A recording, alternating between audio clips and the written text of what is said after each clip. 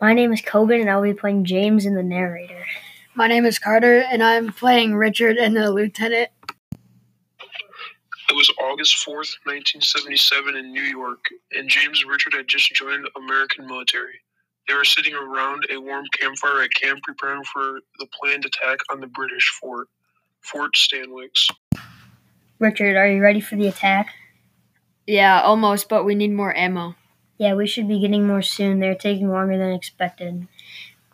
We need it soon if we are attacking in 2 days.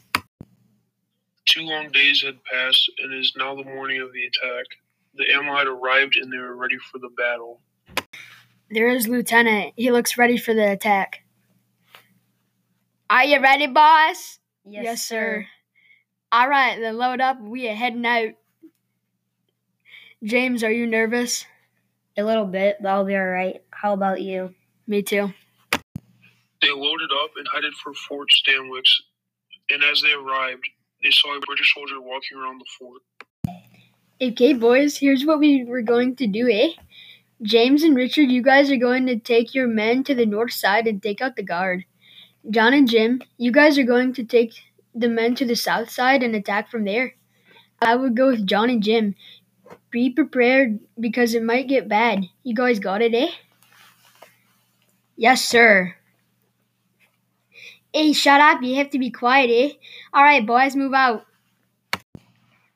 James and Richard then headed to the north side to take out the 2 guards. I see him. He has turned the other way. This is our chance. All right, give me a knife. I'll go kill the guard, but be ready if I need help. All right, let's go.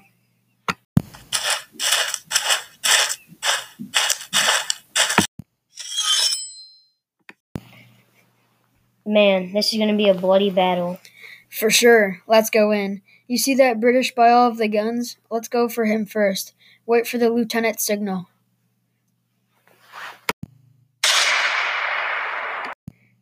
James, what are you doing? Get down! My bad, I thought there was a signal.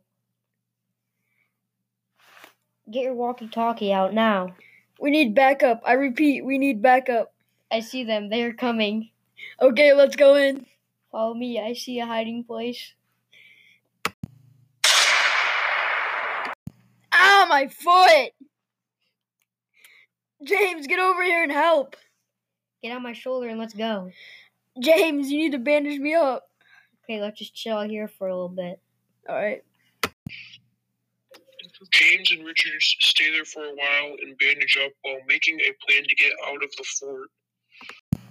Okay, let's make a run back to the exit of the fort. Okay, let's go right now. I got hit in my gut. Grab my arm. James proceeded to drag Richard out of the fort. We need more morphine. It's not looking good. You're bleeding bad, and there aren't many people around to help. James bandaged up Richard and stopped the bleeding. It has been a few days about a mile away from the fort, and suddenly Richard burst out bleeding through the bandage and his mouth. Help me. Lieutenant, help me. I don't know what to do. Richard is bleeding from the mouth. There really isn't anything we can do at this point, bud. We'll just have to let it pass, eh? Richard dies, and after about 15 days of tough, bloody fighting, the battle is over. Thank God we won, even though we lost Richard and a lot more.